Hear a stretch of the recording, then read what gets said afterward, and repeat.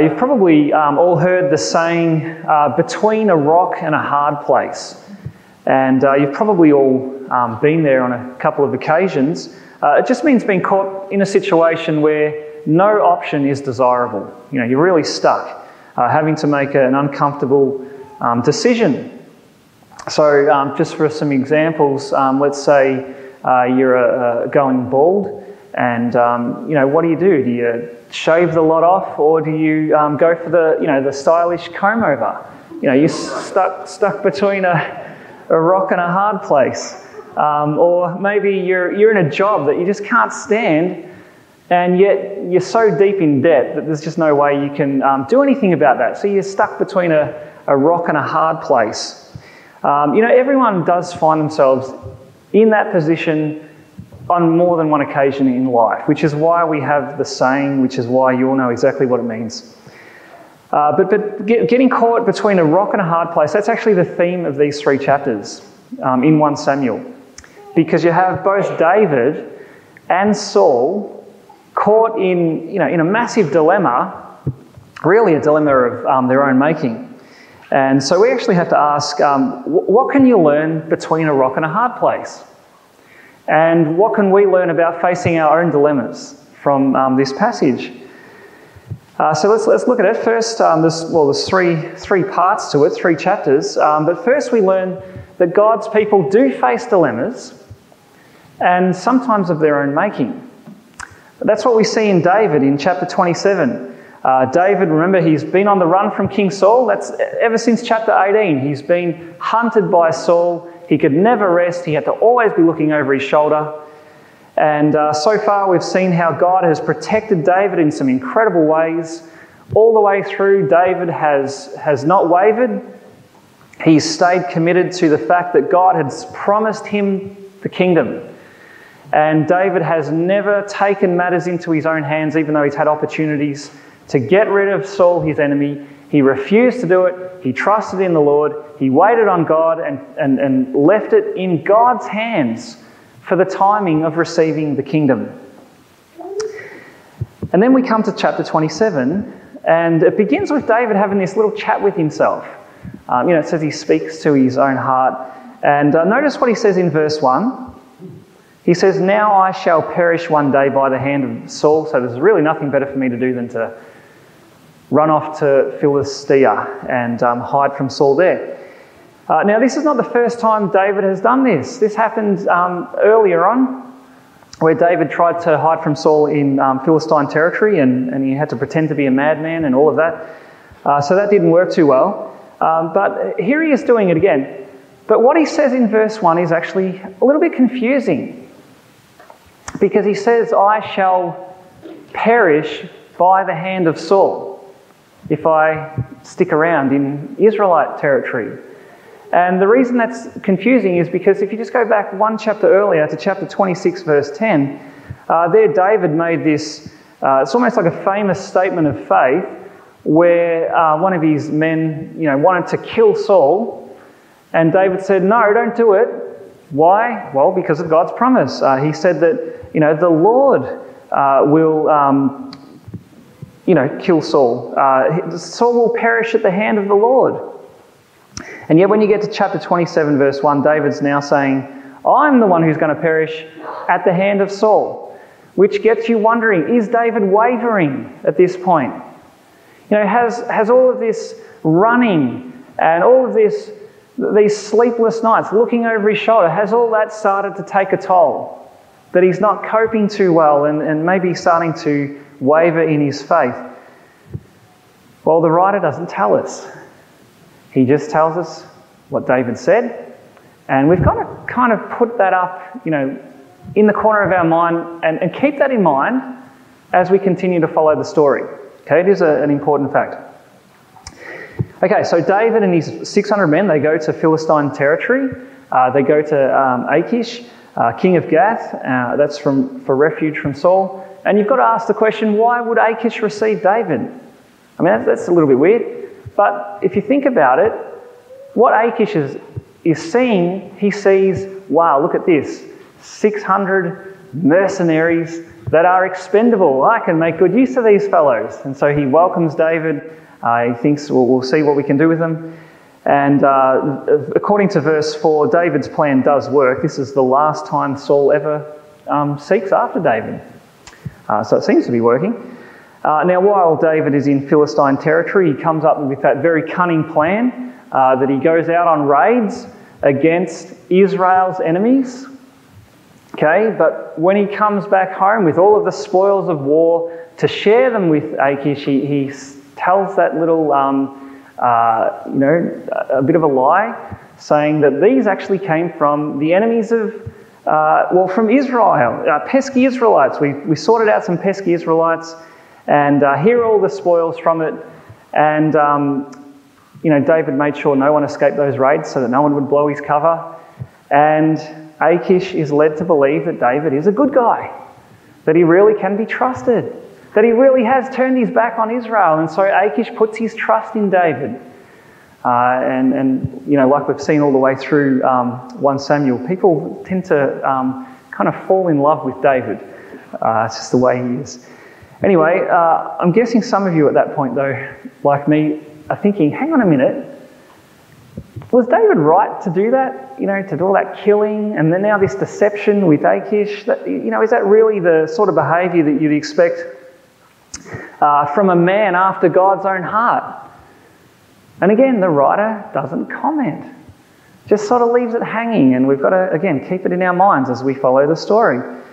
But what the writer does want us to see from this episode, it comes down in chapter 28, verses 1 to 2. Because here we see that for all of David's cunning and for all of his deception and, for all of his planning of thinking that going to Philistia will keep him safe and make his life easier, what we actually end up seeing is that it brought far more trouble on David than if he had stayed in Israelite territory. There was more problems than solutions. It actually got him into a major dilemma because now Achish trusts David so much that when verse 1 says that the Philistines gathered their forces for war to fight against Israel, Achish insists that David join him in the battle. Okay, he knows David's a great warrior, and he thinks that if he has David, that's going to, make them a more powerful force against Israel. Now that, of course, puts David in a terrible bind. It's almost like his cover is about to be blown. Because, on the one hand, David can't fight against Israel. They are, after all, his own people. He has not deserted them. And in fact, what happens if David has to face off with Saul in the battle? Now, we've seen all the way through, David refuses to raise his hand against the Lord's anointed, so he's not going to do that. And then imagine if Israel see David fighting against them, what's that going to do for David's future kingship? They're not going to accept him as their king if they see that he's against them. And so that's not an option. He cannot fight against Israel with the Philistines. But neither is the option of turning away from the Philistines, running away from them or even turning against them. That's not an option either, because he's in the middle of this enormous army. Okay, that would be a death sentence. He would not escape that. And so talk about between a rock and a hard place. No matter what he does, he's stuck. How will he get out of this mess?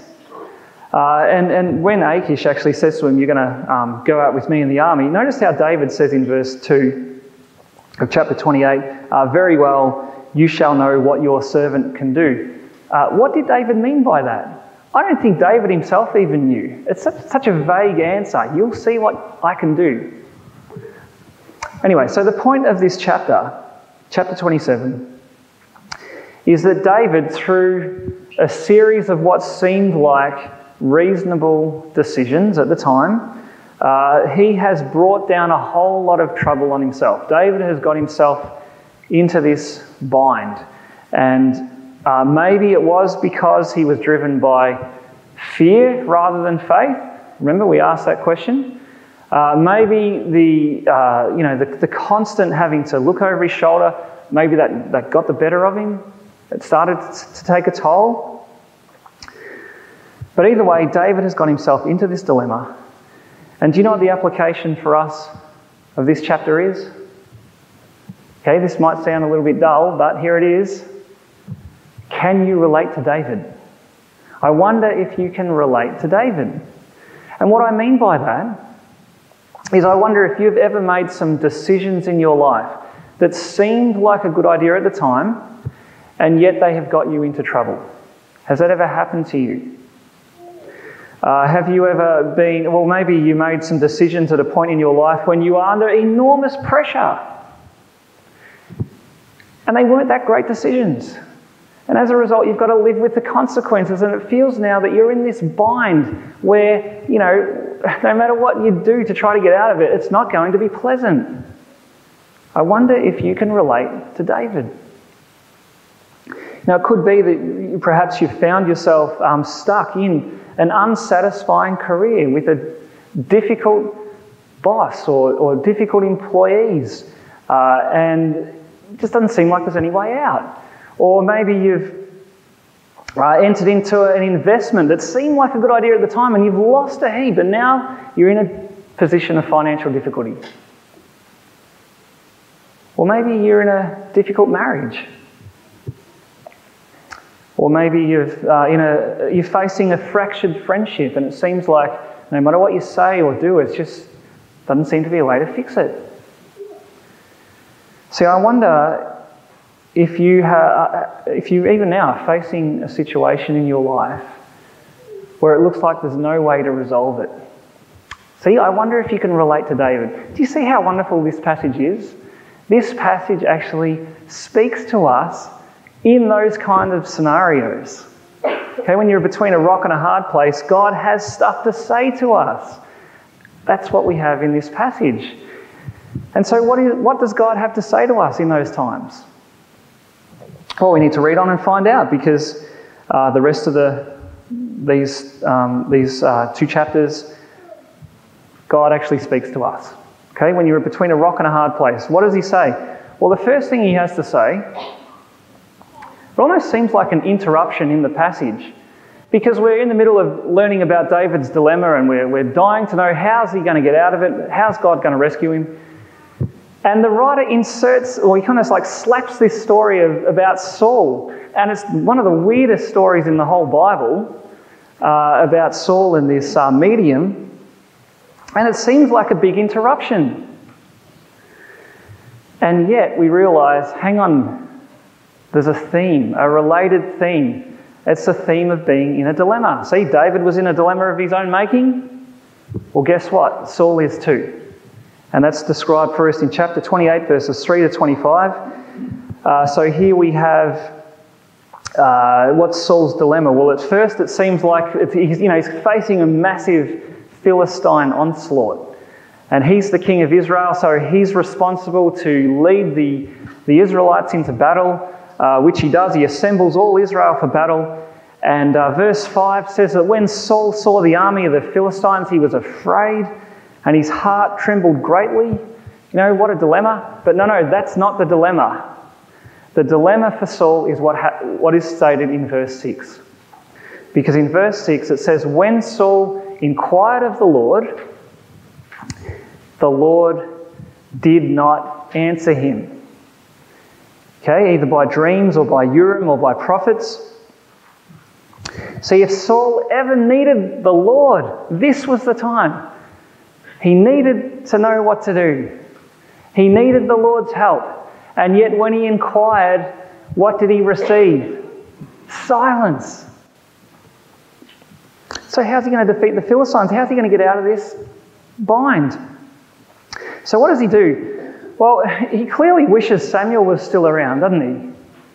But Samuel, we know, has long died. It says that in verse 3. And Saul kind of wishes Samuel was here because Samuel was a prophet. So what does he do? He's absolutely desperate. So he goes and consults a medium. Now, what's a medium? A medium is just someone who consults the dead. Previously in verse 3, we learned that Saul had gotten rid of all the mediums out of the land for good reason. Deuteronomy 18, verse 9 to 14, it forbid that sort of thing for the Israelites. And the reason given there, the Israelites were not to rely on words from the dead or words from the other side in that sense. Why? Because God would raise up a prophet who would speak the word of God, that's who you're to listen to. Don't go looking for a secret word from the grave.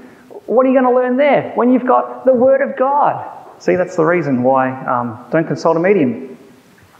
Anyway, Saul, he has no word from God, and so somehow he finds a medium. He says, go and get one, and they seem to know where one is. Don't know why that happened, but anyway, Saul disguises himself. He goes to this medium to get an answer from the other side about what to do in the battle. And at Saul's request, the medium calls up Samuel from the dead. And I know for many of you that's going to raise all kinds of questions. What is going on? How can this happen? Is this really Samuel? Is this trickery, or is this the real thing? What are the implications for today? And do you know what?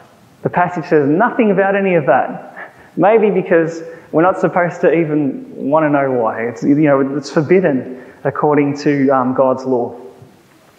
But this passage, it just presents what happened.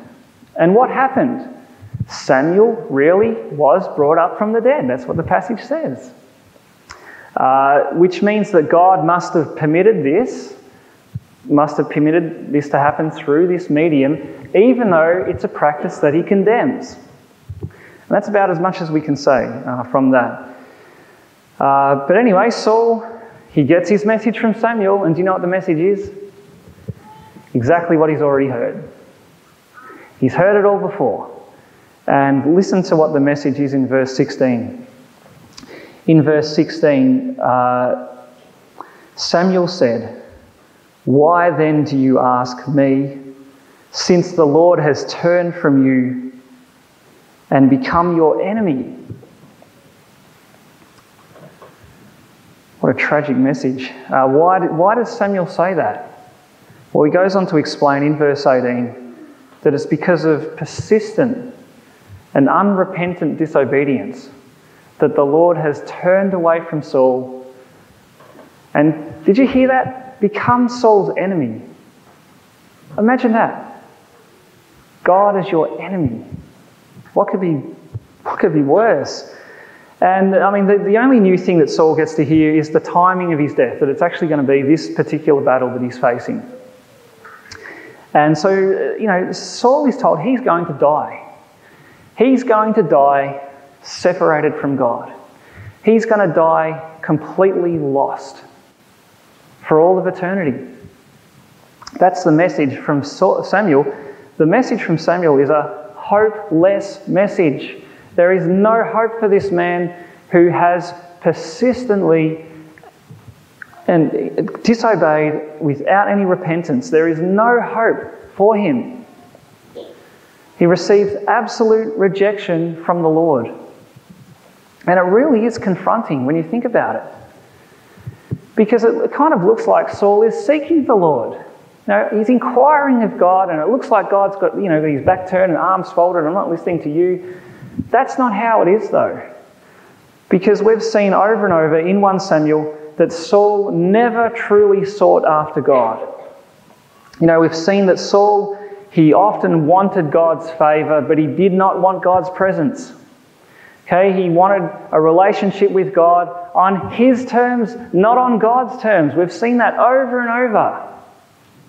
That Saul was a man who was characterised by unrepentance. He would not turn from his sin, refused to. He never truly sought after the Lord in humility. He wanted rescue from God, but he never wanted restoration with God. And so Saul is someone who is among God's people, who is right on the doorstep of the kingdom, and yet he is forever shut out because of his own rebellion, his own refusal to repent. And that is such a sobering picture. And don't you feel like this tremendous sorrow when you see this picture of Saul? Which verse is it? Verse 20. Then Saul fell at once, full length on the ground, filled with fear. No strength. He's basically just lying on the ground moaning. That's all he can do. For all eternity, mind you. Just lying there moaning. There's no hope for this fellow. He is cut off forever. It's such a sobering picture. And eventually the woman and Saul's companions, they persuade him to get up and eat a meal. The woman says, I'll get you a morsel of bread. She ends up cooking a whole cow. But this is Saul's last meal before death. So for Saul, this is his last supper. And the chapter ends by saying, then they rose and went away that night. Now, do you know what that reminds me of? Receiving the morsel, going out and it's night. Do you know what that reminds me of? John 13 verse 30, which talks about another Last Supper.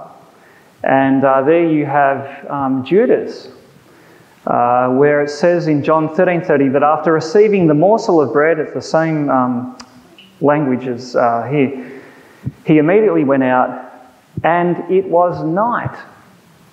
And we know in John's Gospel that night, darkness, light, that these are concepts that John uses to always have that double meaning.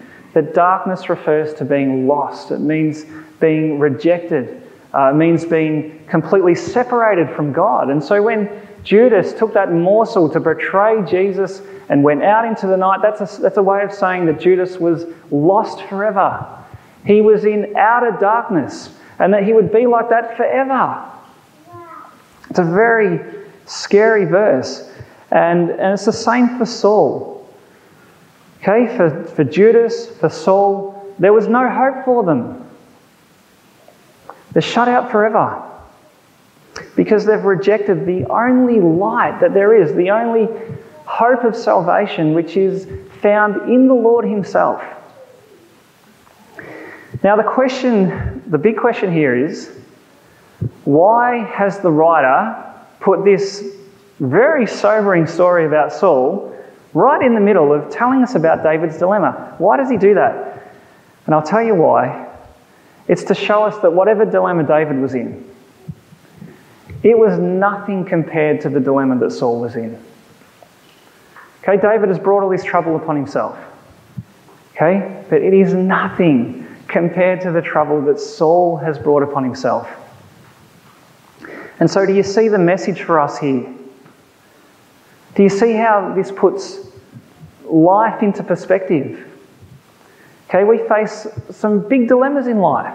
You know, we do face those times where no matter what we do, it's just a disaster. But do you realise that there's nothing you can face in life that's anything like this? Anything like being shut out from the presence of God for all of eternity. Now, this account of Saul, it is actually a warning to us of what happens if we are persistent in our disobedience. If we refuse to turn to the Lord, if we refuse to turn from our sin and turn to Christ as Saviour. It's a warning because it shows us that it's actually possible to be amongst the people of God, to even be a member of a church, to be right on that doorstep of the kingdom and yet never actually enter. It is possible.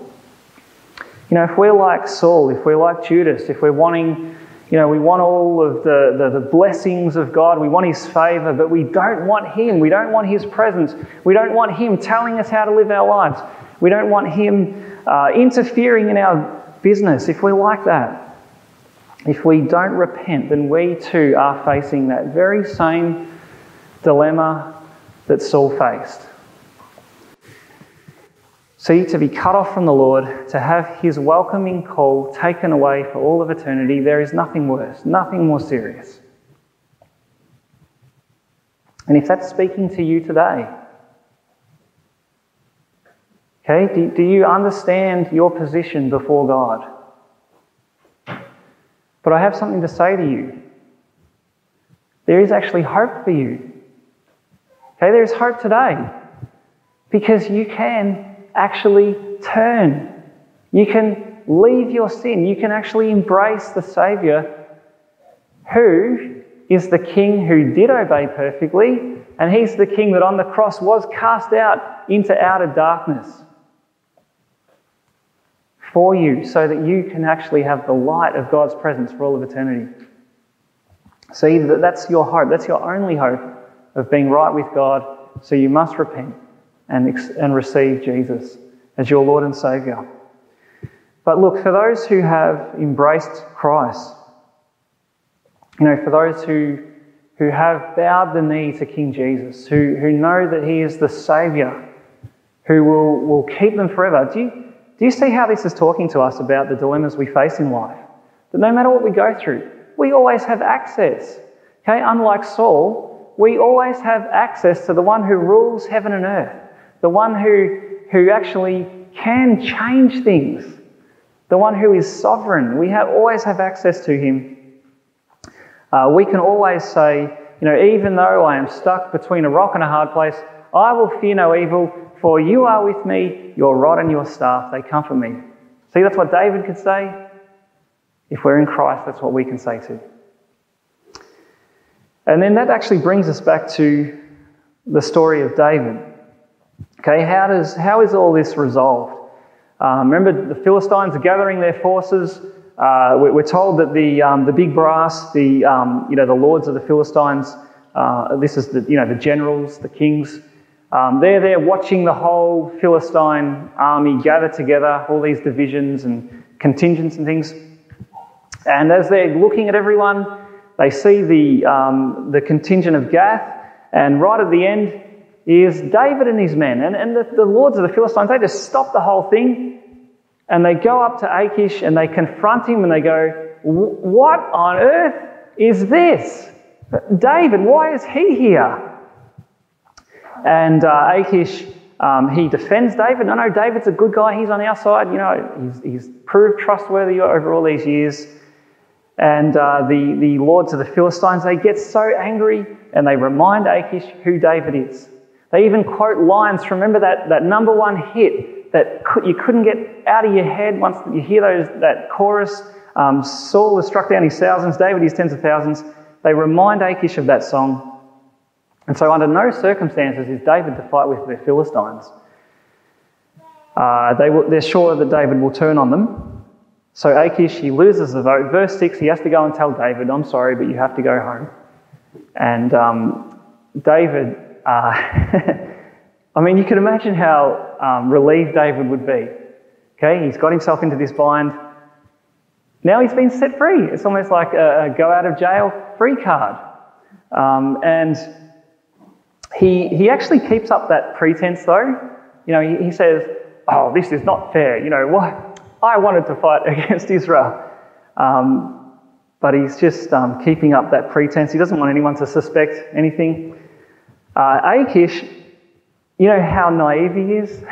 Verse 9, it's actually quite amusing. He said to David, "I know that you are blameless in my sight as an angel of God." He is very deceived.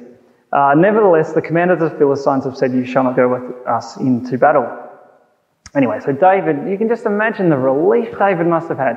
Being able to go home, no one on his back, no one out to get him. It's a free pass. He's saved. Saved out of that dilemma that he actually got himself into.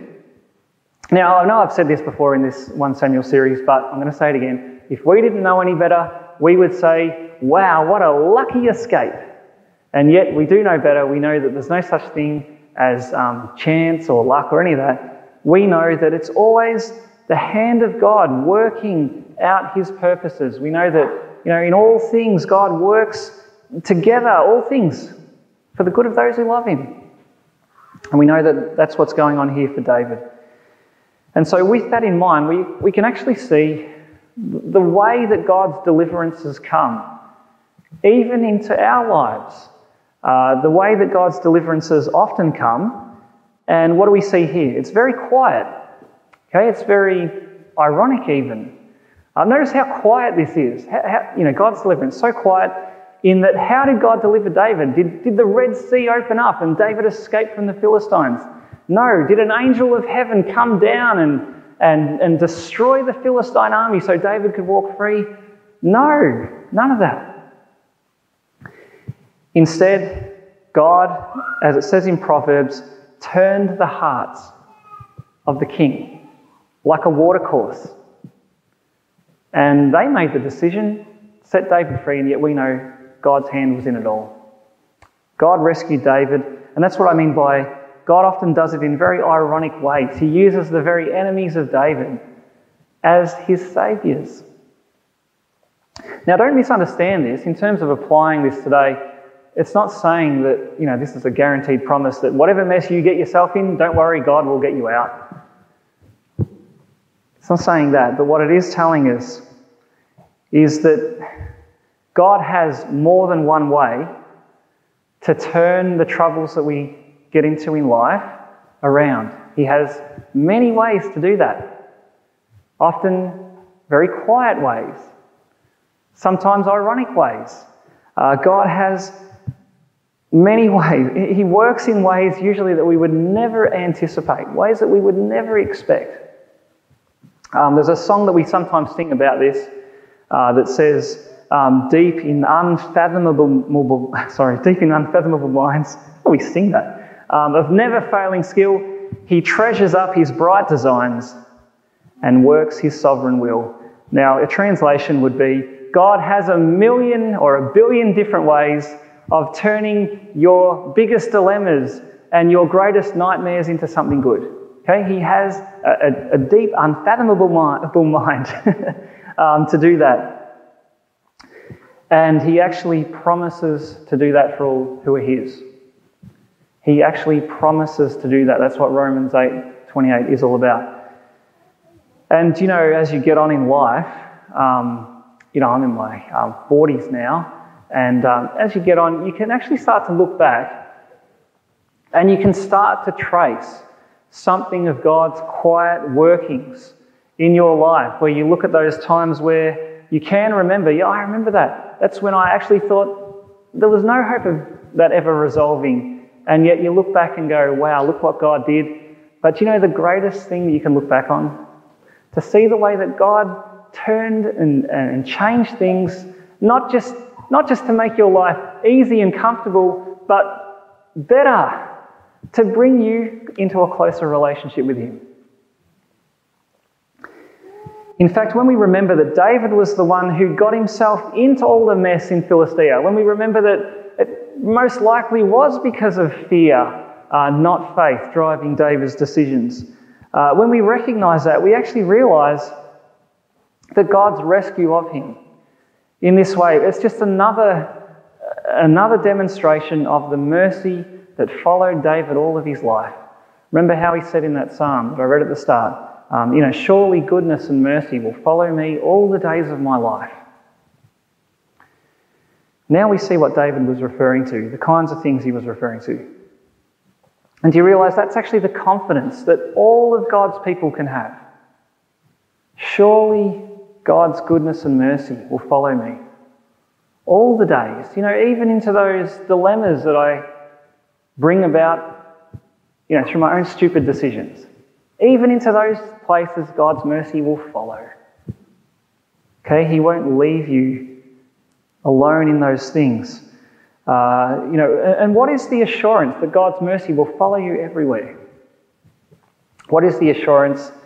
It's the gospel. Okay, that God actually sent his own son to take on your sin. And in Mark's gospel, where it says, when darkness came over the land, Jesus cried out, my God, why have you forsaken me? See, Jesus took that in your place so that God can now say to you, I will never leave you or forsake you. And that's why you can be so confident that even in your dilemmas, God's mercy will follow you into there. He will never forsake you. And one day, he will actually deliver you from all of them. Okay, and when will that happen? It will happen on the day when Christ comes again. And on that day when you will dwell forever in the house of the Lord. Isn't that how David ended that psalm? Surely goodness and mercy will follow me all the days of my life, and I will dwell in the house of the Lord forever. See, that's something that Saul knew nothing of. And that is so sobering. And yet for all who are in Christ, as David was in Christ, That is the assurance. Do you have that assurance today? Well, let's pray. Heavenly Father, we thank you again for this wonderful story that's just so engaging. We love to see the twists and turns of the way that you worked through the lives of your people. And Father, we recognise again that it's always your mercy that brings your people safely through. And we're so thankful that you are like that, Lord, that you're not a God who is angry and condemning and only wants to punish, but we thank you that you are a God of love, a God who has sent your only Son, and even willing to forsake him on the cross so that we would never be forsaken. And Father, we thank you that we can rest in Christ, and so that when we're in our own dilemmas, even if they're dilemmas of our own making, we have this assurance that we can seek you and find you, and that you promise to turn those things into good, not just to make our lives easy, but actually to make us more into the likeness of Jesus. So help us to hang on to that hope, and we pray that as a result that we would be able to endure all things with patience and in faithfulness to you. And we pray it in Jesus' name. Amen.